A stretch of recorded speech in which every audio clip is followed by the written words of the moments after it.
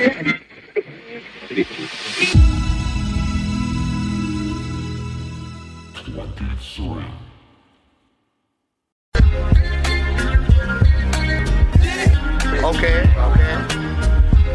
There comes a time. Hello and welcome to Spotlight On. I'm your host, Lawrence Purrier. Spotlight On is brought to you by Light, the technology platform reimagining e-commerce for live events. You can learn more about Light at light.com/partnerships. That's lyte.com/partnerships. Today, the spotlight is on Andrea Super Dre Wallace. As her name suggests, there are many Dre's, including musician, coder, entrepreneur, and executive. Dre is currently CEO of Opener, a service that connects musicians with local performance opportunities and local concert organizers with great musicians and their local fan base. Dre has a great story, as does her company. I hope you enjoy learning about both. So where am I talking to you from? Where are you located? Today I am in Grand Rapids, Michigan. Grand Rapids, Michigan. It's like right there. All Michigan people do that. Gotcha. And it's the easiest way to tell people where you live. What's the significance of Grand Rapids in your life? So I came here actually for undergrad. Yeah, so I actually didn't have like any family here really at all, but I came here for undergrad and my brother ended up moving here. He married a girl from here and stuff. So I have like at least that family that's here, but I came here. It's largely where a lot of my musician career stuff like actually started. So it's kind of like where I spent most of my like young adult life. And then I was here for probably about 6-7 years. And then I was like, I'm moving to LA. So I moved to LA for a couple of years, and then from LA to Detroit, and then from Detroit back to Grand Rapids, actually. So I did the US tour. So as somebody who's been to a lot of places, seen a lot of places, I've not been to Grand Rapids. What do I need to know? So Grand Rapids is it's an interesting place. Most people have only heard of it for a handful of reasons, probably either because this is where Betsy DeVos is from. It's also where Gerald R. Ford is from, one of the previous presidents. I don't remember which number, but he's from here. There's a museum and everything. Huge on office furniture. It's like the office furniture capital. So like Steelcase and Herman Miller, all that like expensive office furniture that people love, all of those headquarters are here. I would say that's probably like the biggest things that like it's kind of known for. And then outside of that, huge for healthcare. Like healthcare is like a huge industry here. Okay. I might pass. Yeah. It's fun if you hang with me, but it definitely is. That's what I said. It's like an interesting place. I always tell people I kind of have like a bit of a love-hate relationship with it, because the cool part about it is that there's so much that is kind of like a clean slate here. Mm-hmm. So, for folks like me and, and a lot of my other friends, who have like businesses and who are really involved like in the community and stuff, there's like, we're really like shaping what Grand Rapids will be like. Like, it's like, this is kind of the time like where we can have our hand in that. And like, it's a good sized city, like we're the second largest city in Michigan, just behind Detroit. So we're kind of sandwiched like in between, Detroit and Chicago. So it's like we get these, like musically, there's a lot of really interesting like influences. And then also we have a lot of music schools here, like kind of up north in the middle of nowhere. So Interlochen is here, which a lot of people send their kids here for like music camps and stuff like that. So it's like it's an interesting place.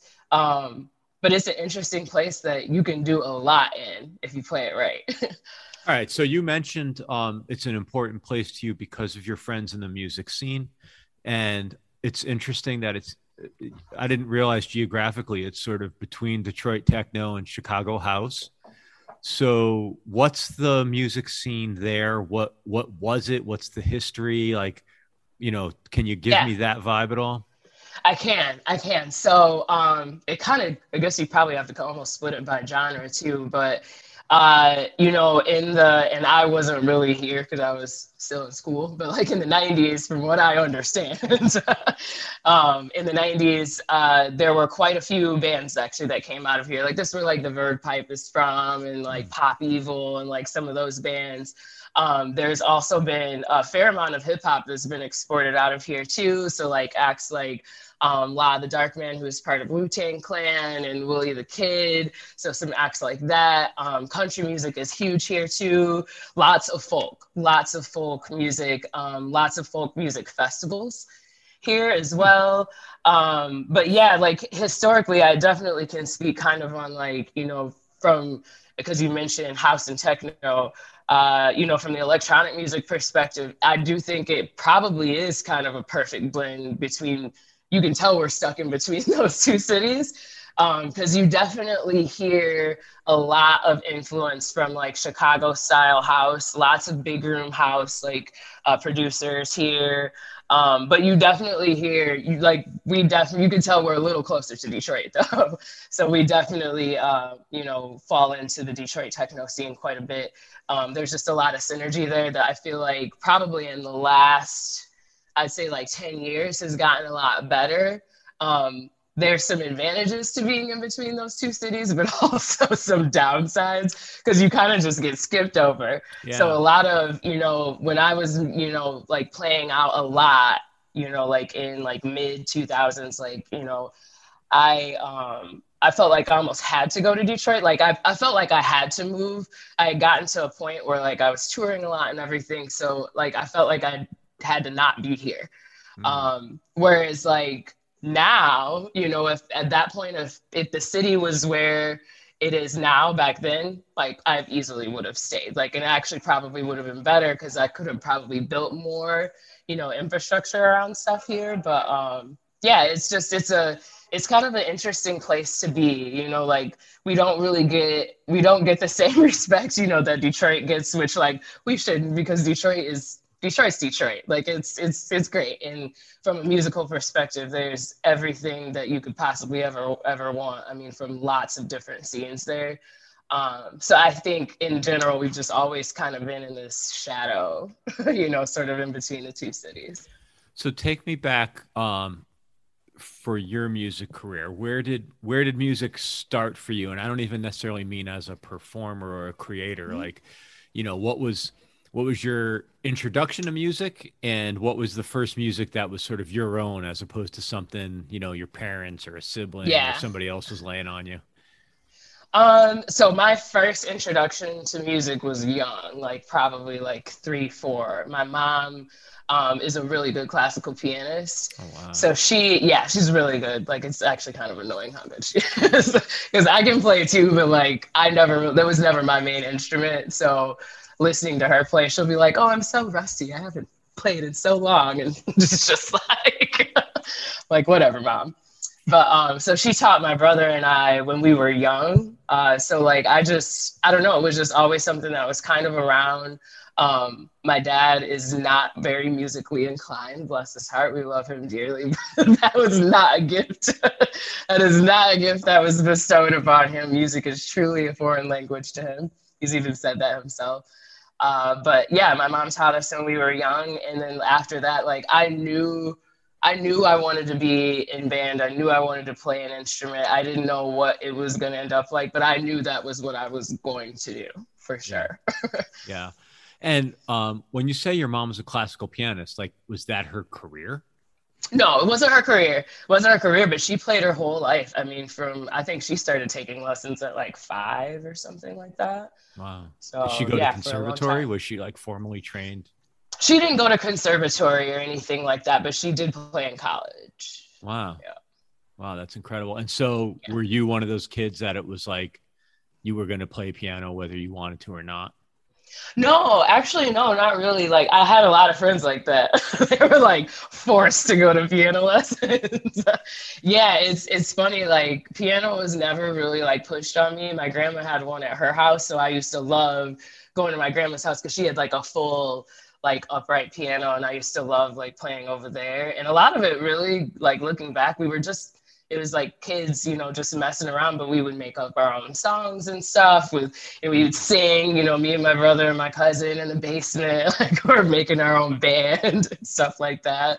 But yeah, it wasn't really anything that I feel like they needed to, you know, suggest to me. Like I really wanted to do it. Like I really wanted to do it.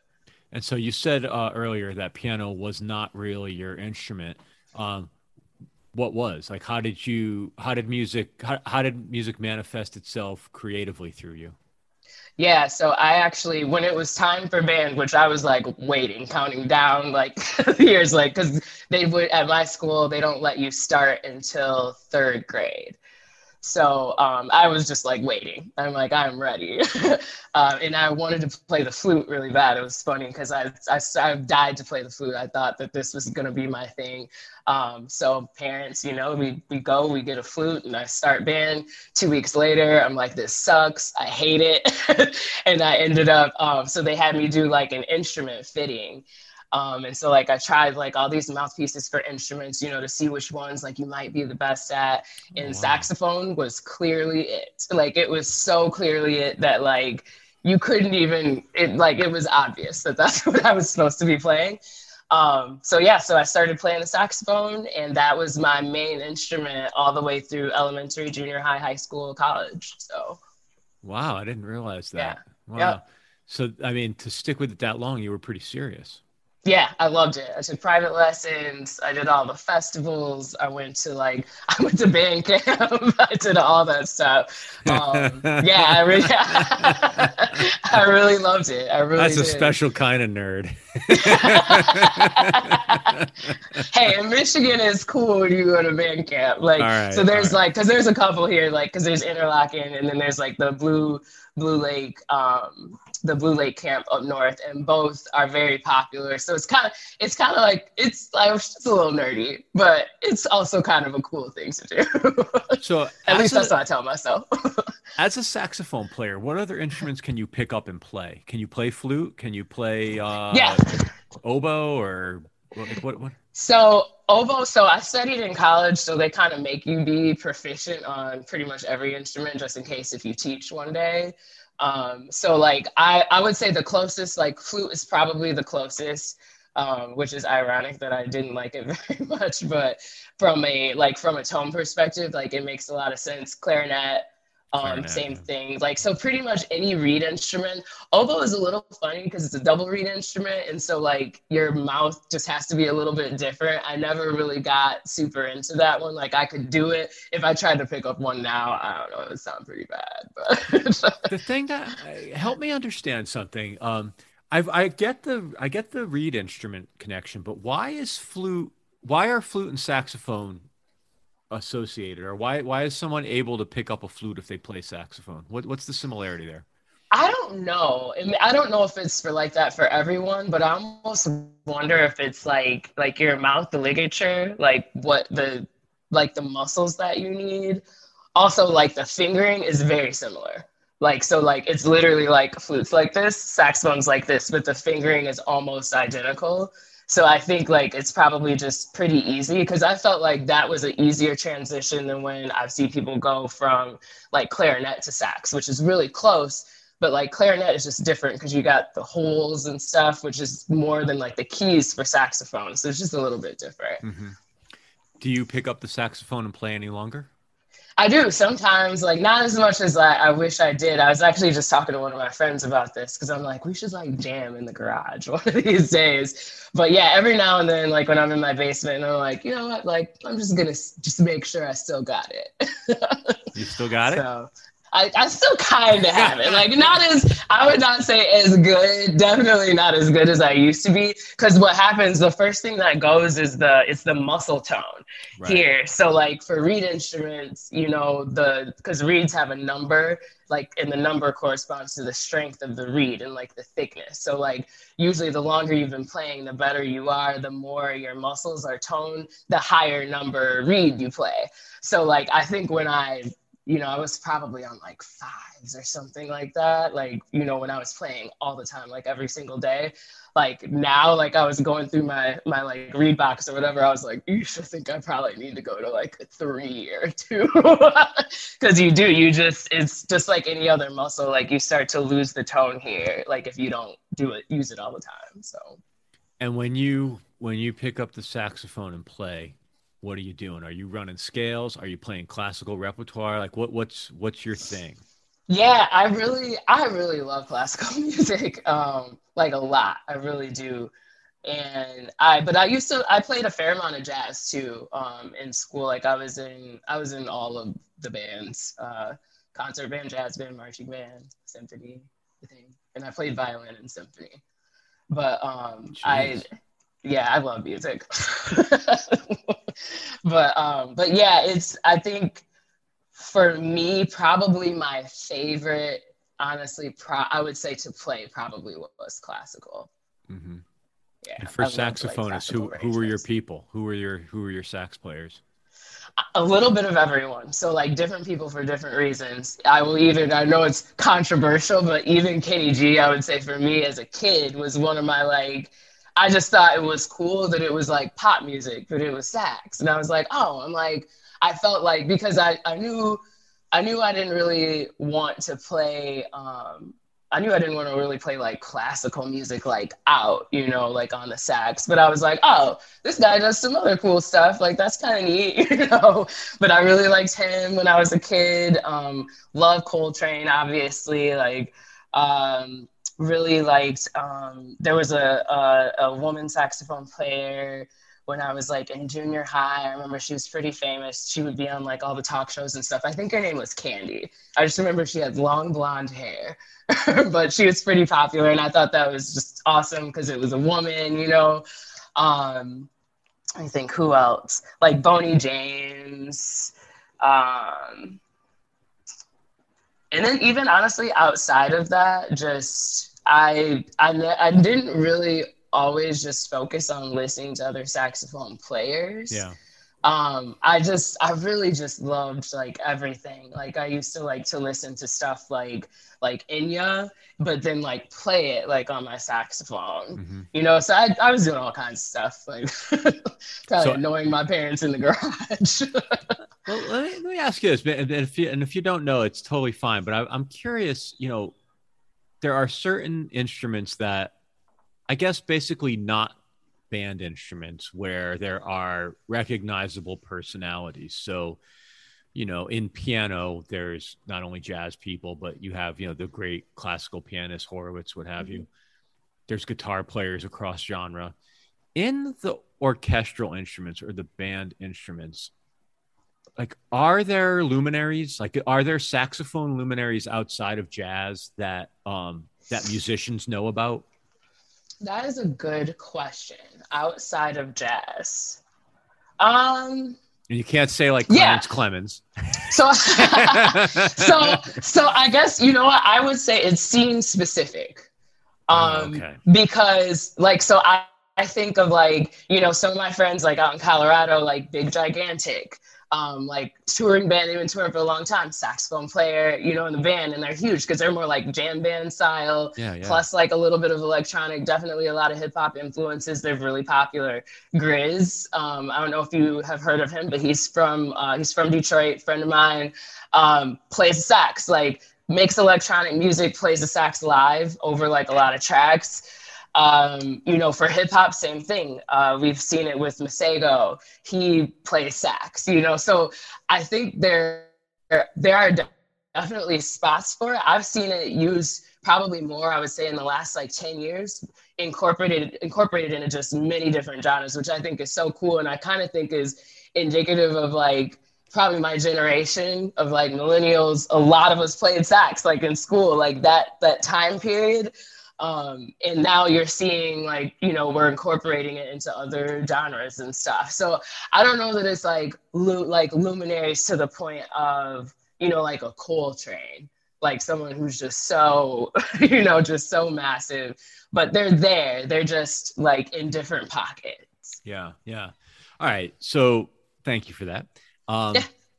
So take me through a young woman playing and studying saxophone in college to your sort of turn into professional music making.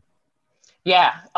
So throughout high school, I was definitely making up my own stuff. You know, even then, I didn't really know. I look back now and it's just like, it's kind of funny to me because I didn't really know what I was doing. I was like, like I'd make beats and stuff, like, I'd use the software, whatever, at school.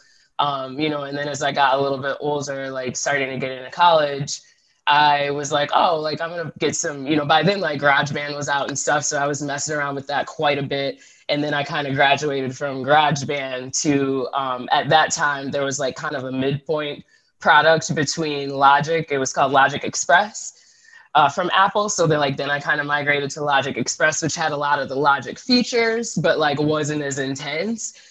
So I was just like making music in that, for fun. And it wasn't really until later I didn't realize that like I really was making electronic music, but I was just making stuff. Like I didn't know what category the stuff that I was doing actually even fit into. So I was making stuff and people were like, oh, like, this is cool. Like, you should play this out. And I'm like, what do you mean play it out?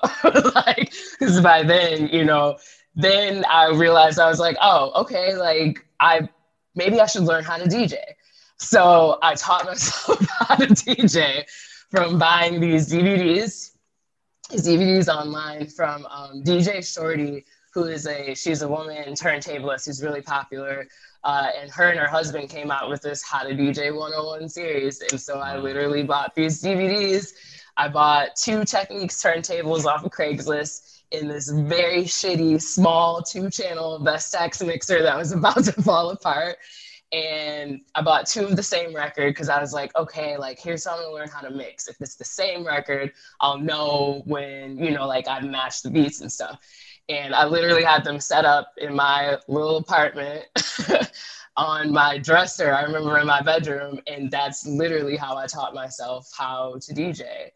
And so then I was like, okay, cool. I'll just like, slide some of this stuff in to some of the sets that I was doing because I started getting booked a lot. It was kind of crazy because I think, here also there weren't really a ton of women DJs or any really. I think there might have been like 1, maybe 2 at the time.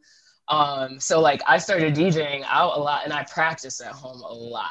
So I got pretty good, like pretty quick. And then I just started getting booked a lot. So then I would like drop in like some of my little tracks to hear how they would sound, on the big system. And like people liked them. So after that, then I just started like kind of throwing like my own events and parties and stuff. And then that's kind of what happened. But yeah, I would love to say there was some like strategic planning in there somewhere, but to be honest, it's like, I always loved music. I knew I was going to do something with it, but didn't know what. Like I knew I was always going to be around it. I just didn't know in what capacity and what it would look like. If someone told me like 20 years ago that I would be DJing places and like producing for other people, I would have never said that would be how it would turn out. But life is interesting. When you were playing out as a DJ and you started to incorporate your original music into your sets, how did you do that? Like, were you a turntable DJ at that point, or was it all like how? Just take me through that sort of functionally. Yep, I started out on turntables. I personally believe every DJ should at least start out on them, just because it teaches you stuff that you won't learn really on CDJs or even on like a MIDI controller. Now I pretty much use everything. Like it depends on like what the set is or whatever. It depends on like what, instrument or apparatus or whatever I use. But I definitely started out on turntables. Like I can scratch and stuff like that, but I've never really been like what I would call like a battle DJ or anything. Like I can do it, but I don't love it. I'm definitely more of like a mixer and blender. Like I love like people barely being able to detect like, differences between like a song. Like I really put a lot of thought into, like melodies that would mix well together, like trying to mix things like in key and stuff like that. Like I really focused on that kind of stuff a lot. That's neat. And so what was the trajectory? Yeah, so trajectory was, I was throwing these after parties, here. I would throw these after hours parties here in Grand Rapids. One of my friends owned a hookah lounge in this district that we call East Town, which is kind of like, it's like the cool area. It's like the cool area of Grand Rapids. But there's like, a bunch of bars and stuff. And so I started throwing these after hours, which kind of became legendary because I'd like bring in people, like once we started like making some money and stuff, like then I could bring people in. And then from there, like I got residencies, locally. And then one guy here, his name was Richie Lampani. At the time, he was working for one of our larger venues here called The Intersection.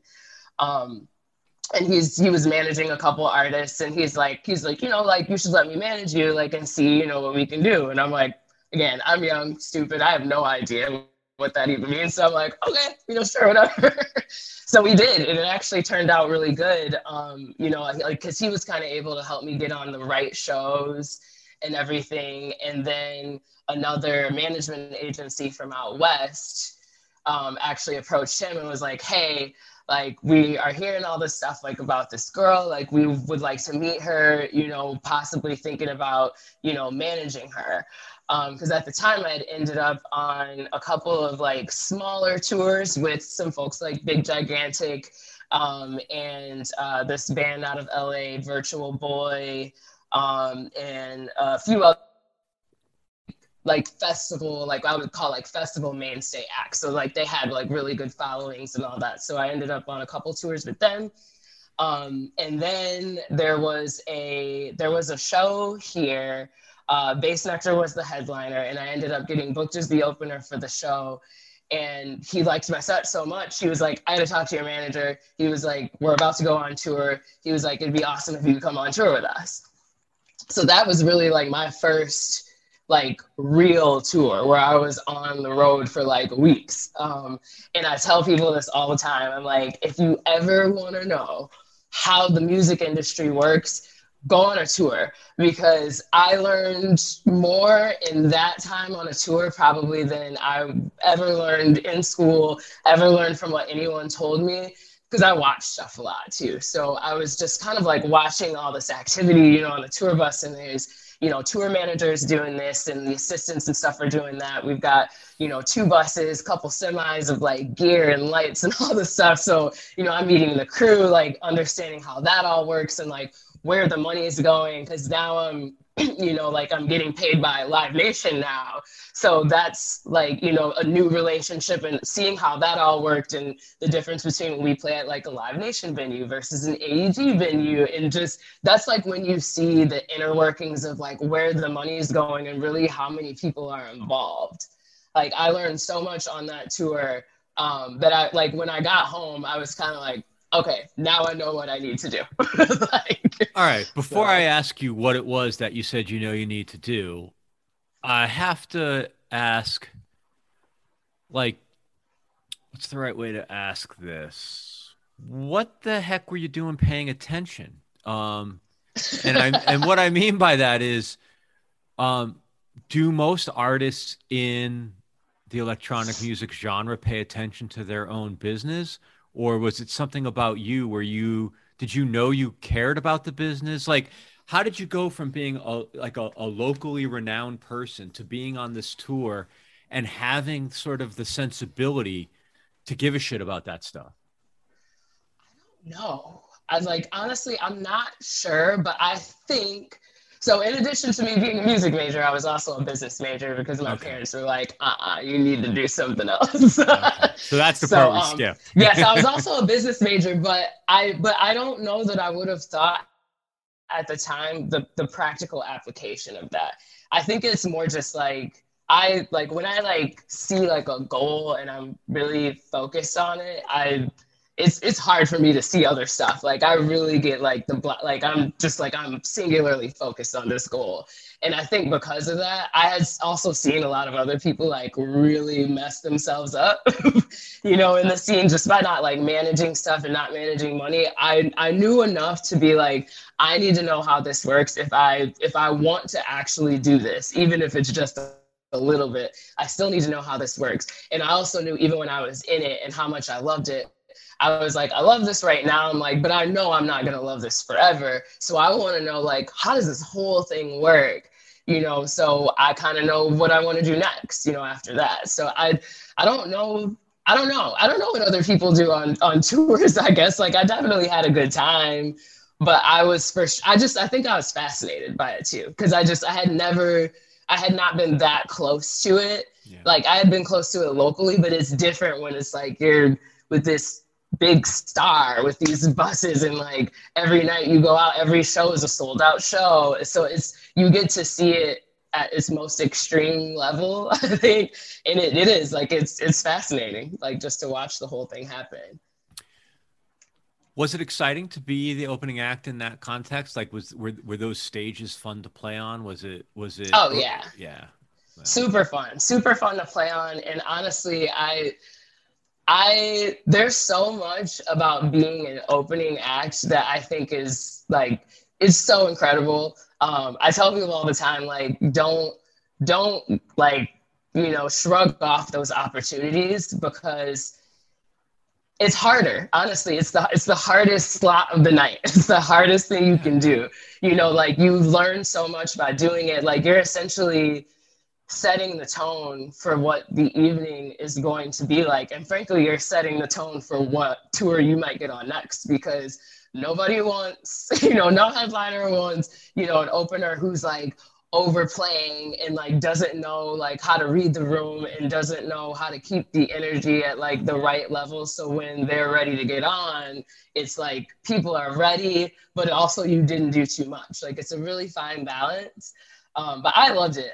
And I learned so much just by doing that. And I think like I went on 4 other tours with them, like 4 or 5 other tours with them. And I think a lot of it was just like, they felt like I was a professional, like, cause I would read the room. So like, I think everyone needs to lean into the opening more. Like, it helps you sharpen like all of your skills. It helps to, and it's humbling too, because sometimes you're just out there and no one's doing anything. No one even cares that you're there. But if you can capture those people's attention, like, you can feel like you've actually like done something.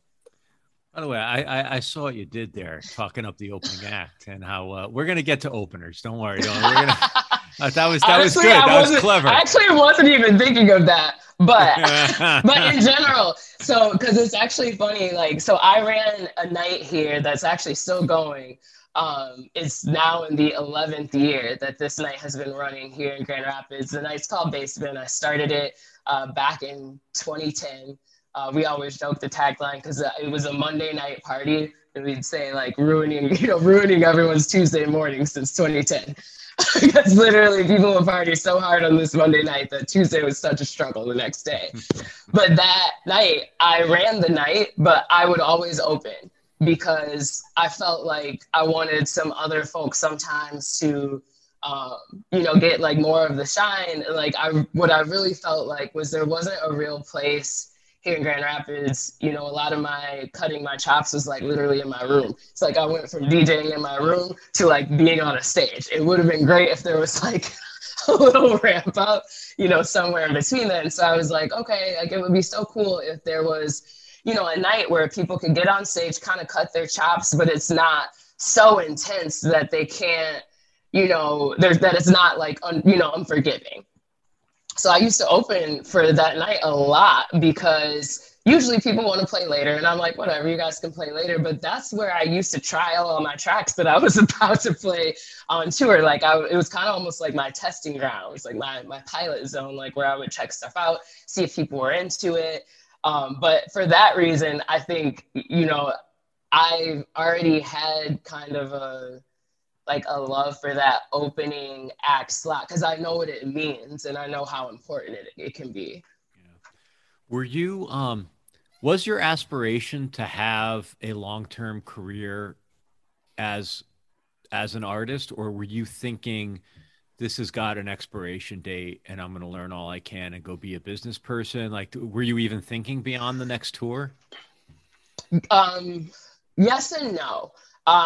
There's one critical piece that was left out. So while I was doing all this music stuff, in parallel, I was actually doing all of this tech stuff. So when I was on that first tour, I was on that tour during the day, working as a developer on my laptop when we were just kind of traveling during the day. And then when we get to the venue, I'd put that laptop away, and then we'd be doing sound check and whatever else. But like I've been a developer since right after school, and that was kind of a funny journey too, because I was told for the longest that I was not good at math. But I learned so I had like my first job out of school that I had was working for the software development company. It was right downtown Grand Rapids, and I was kind of like a project manager kind of role, but I used to work with developers a lot. And I used to check their work a lot. So sometimes that would mean like you had to like test things or like kind of reverse engineer the code. So that's literally like kind of how I learned how to code, was on a job, and they would show me stuff. And I just would learn how to do things, watch some videos, whatever. So that's kind of how that started. So that gave me the stability, that I needed of like a paycheck. And it also gave me like some flexibility to still do music the way that I wanted to do it. So these two things were like side by side, like pretty much the whole time. And a lot of people don't know that, like, because usually if you knew me for one thing, you probably just only knew me as like, a developer, and probably thought I did like business stuff.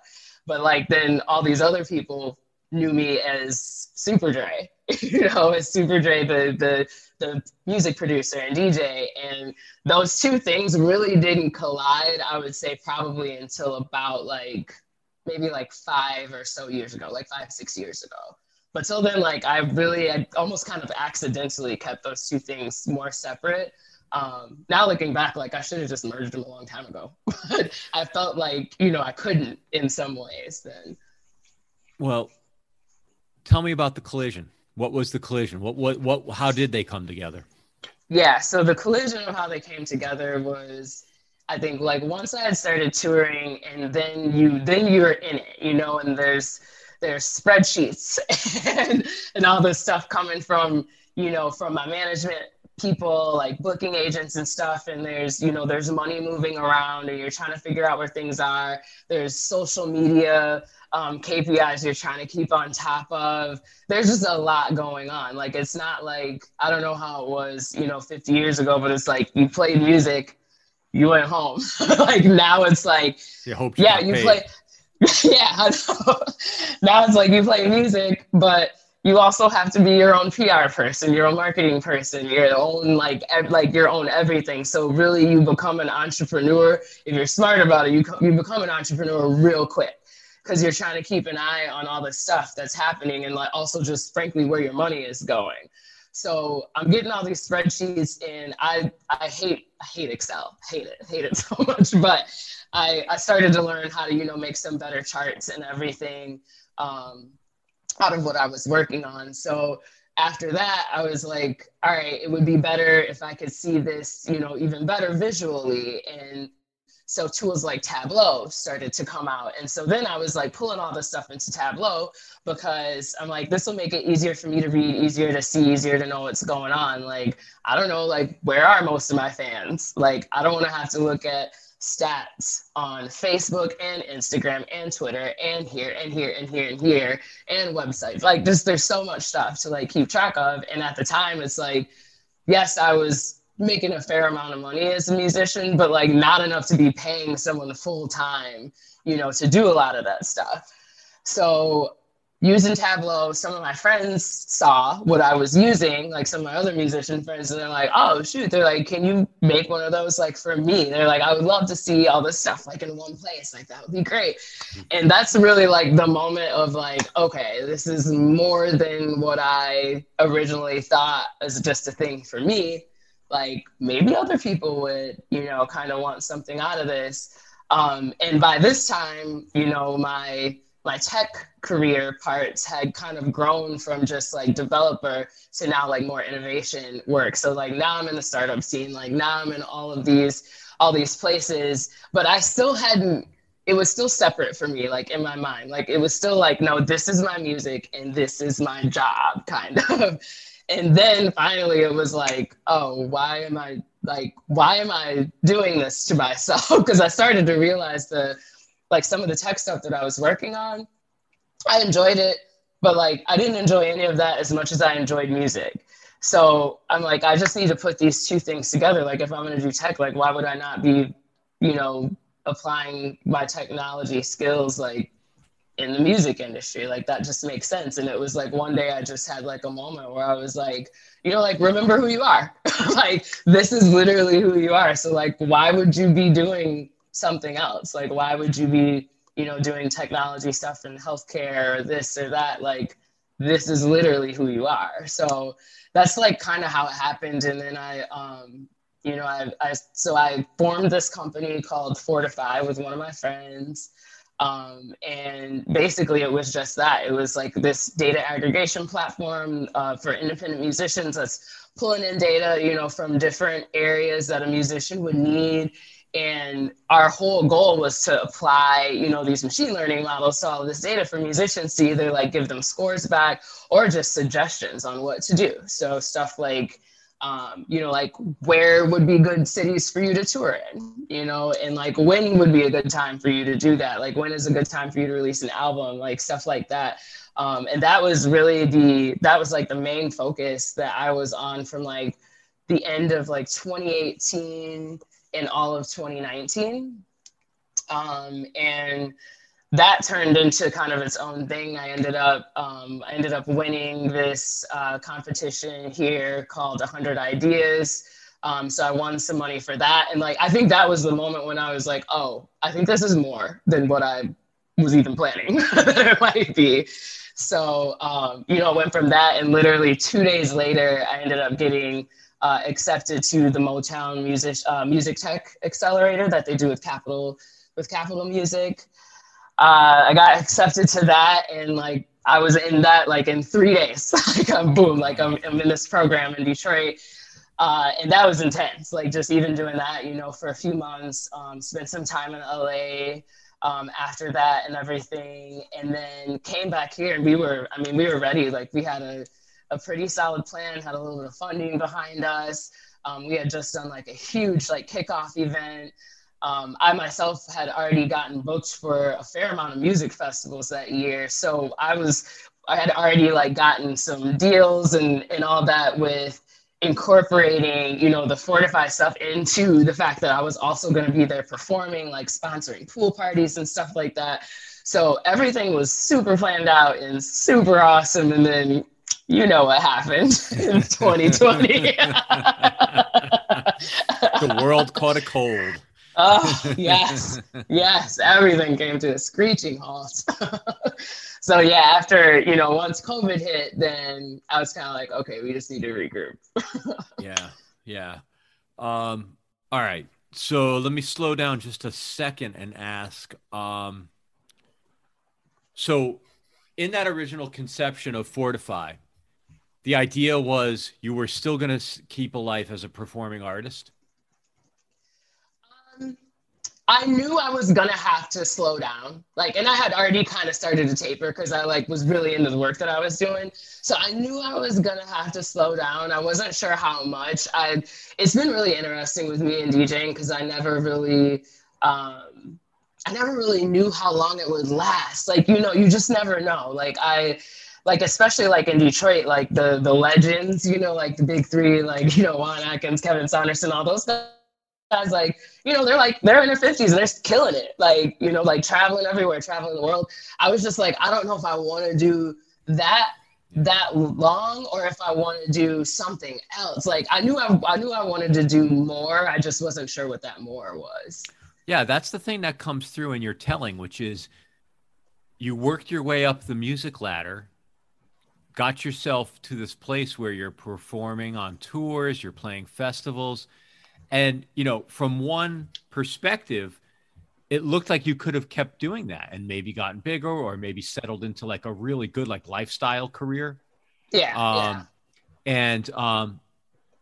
But again, from that perspective, it looks a little bit like maybe it wasn't enough or you walked away or it wasn't satisfying all the different parts of your sort of personality. Like I'm playing armchair psychologist here, but like, what am I on? Yeah, to? it's, I think I think it's partly because the longer you're in music, you see a lot. You see a lot of, especially like when you're on the artist side, you just see a lot of exploitation. And I think I saw enough of it so that I didn't want it to happen more to musicians. Like I knew what music did for me and how it literally is like who I am. And so I knew what that meant for me. And I know that there's so many other, like you think of like all these kids, like it means that to them too. And so like, I just wanted it to be better. Like I wanted it to be a better experience, for people coming up kind of like behind me, I think. And I just saw a lot of opportunity to improve stuff, frankly, because I'm like, okay, I've been in it, I've lived it, I've experienced it, I know it. I love it. Sometimes you hate it. You have these things that you love and that you hate about it. So I'm like, I feel like we can fix the stuff that I didn't like, and I felt like I was maybe a good person to do that. I guess like I don't know.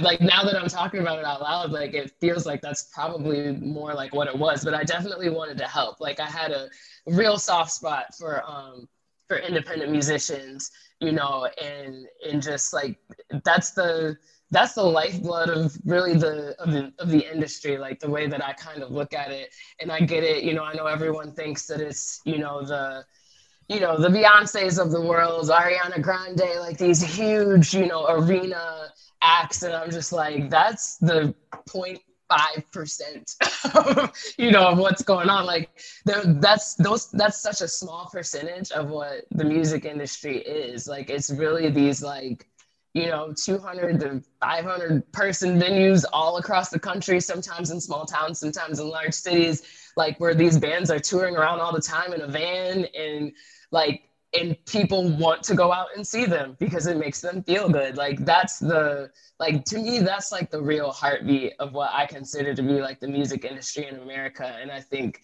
often we get caught up in the stuff that's so big that we don't even realize, like, no, this is the stuff that keeps it going. Like, this is the stuff that gives people jobs, in some of these like smaller areas, and then they can move on, to some of those bigger opportunities. But it definitely is, I don't know, it's interesting, like just the juxtaposition between like some of like what people think the music industry is and what it actually is. Yeah. Yeah. I mean, we could take an hour just to talk about that. But, all right. So your business card does not say Fortify on it. What are you doing now, and how did that come to pass? Yeah, so definitely does not say Fortify now. It now says Opener, OPNR. And that really came about. So Opener actually started in really like kind of like around the time probably that I was ideating, but around like 2017, 2018. And they're mostly focused at the time. The focus was on like basically finding a way to pair up, independent musicians with show opportunities. So whether it's, through a concert, promoter, organizer, or a venue, if they have their own talent booker there. So I actually remember when I was in the startup accelerator that I was in, when I was doing all like my, research of just, other music tech companies. Like I absolutely remember Opener when they launched, and I created a profile because I was nosy and curious at the time. Is when I was living in Detroit. And like, I remember thinking like, wow, like this is really cool. Like, I like that this is, like a thing for independent musicians, but really didn't think much of it because I'm focused on Fortify. And so then after going through the pandemic, everything, I ran into a friend of mine in a co-working spot that I'm often in here in Grand Rapids called Star Garden. And he was like, oh, he's like, man, he's like, I haven't seen you in a year. He's like, how have things been? And he's like, hey, he's like, the founder of Opener, made a post today on Facebook that, he's possibly thinking about making some changes and maybe stepping away from it or selling it or something like that. He's like, I'm supposed to talk to him tonight. He's like, you want me to find out some more info, for you or whatever? And I was like, yeah, sure, whatever. I was kind of like, yeah, whatever. I didn't think that much of it. He's like, okay, cool. He was like, well, I'll just text you, tomorrow if I feel like I hear something that's neat. And so he texted me the next day and he's like, you need to talk to this guy today. so I'm like, okay. And ended up jumping on the phone with Wara Fawazli, who is the founder of Opener. And we hit it off right away. And I sort of found out, he's like, I can't be involved in the day-to-day. He's like, I'm really looking for somebody, to come in and take this over, and take it to the next level. He's like, and I think that person might be you. So we spent a fair amount of time talking, over the course of like few months. Finally landed on a deal, and it ended up being that Opener actually acquired Fortify and its IP. So the end game is to actually, in these, musician profiles that they create on Opener, is to bring in this ability for musicians to also get access to and understand the data. So it actually worked out great. And then I was appointed as CEO of Opener. And so that's kind of how that whole thing happened. It's kind of crazy because especially after the pandemic and not after, because we're definitely still in it, but after 2020, the mess that was 2020, we were still working on stuff behind the scenes. I didn't really know how it was going to turn out. Really, my game was kind of like, well, if the music industry is on pause even longer, I'm like, really what I had built was a data engine. It was an analytic engine. So I'm like, technically, I could apply this to the industry. I'm like, so I feel like maybe there's some other opportunities, like if I wanted it. Didn't really want to do that though. So we just kind of kept working behind the scenes, and my expectations were not high really for anything, end of 2020 or this year, but turns out the universe had different plans. So. And so, in our remaining time together, tell me a little bit about where Opener is now and what maybe the short and long-term aspiration is. Yeah, absolutely. So where we are now, we're in the process of raising money and all of that, and really like starting to build out the team, and just really firming up our growth strategy for the next year. So really like the name of the game now is, making sure that we're getting more concert promoters and organizers onboarded onto the platform. So they're posting more show opportunities for these musicians that we already have on the platform as well.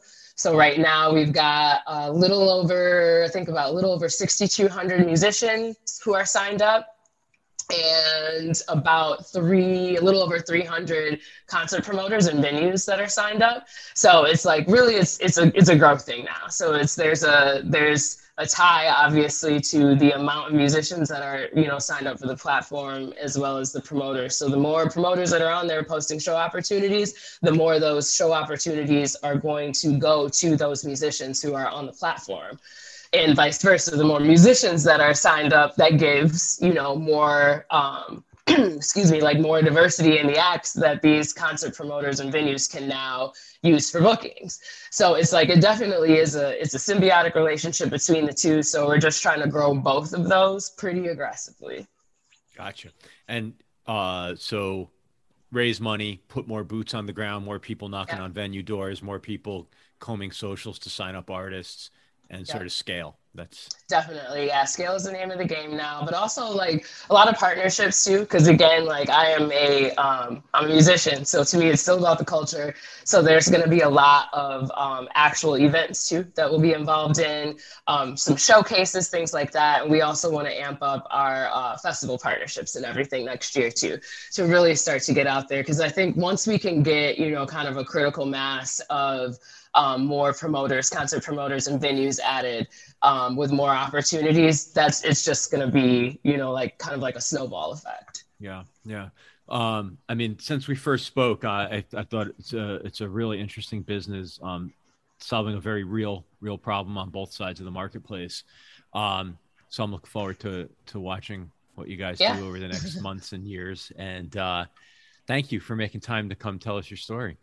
Yeah, thank you so much for having me. This was actually fun. Like hearing myself talk about some of these questions, I'm like, wow, it's a kind of I'm like gonna go home and think about why I chose to do this over that. It was actually my therapist. I didn't mean to give you an existential crisis. Oh no, not at all. It's just like, I don't know. No one's really asked me like that before. So it's an interesting question. Well, thank you for that, but get used to it, because I'm sure the more y'all get out there, the more people are going to want to talk to you. So good luck.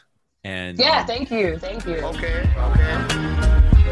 There comes a time. Thank you so much, Dre Wallace and the team at Opener.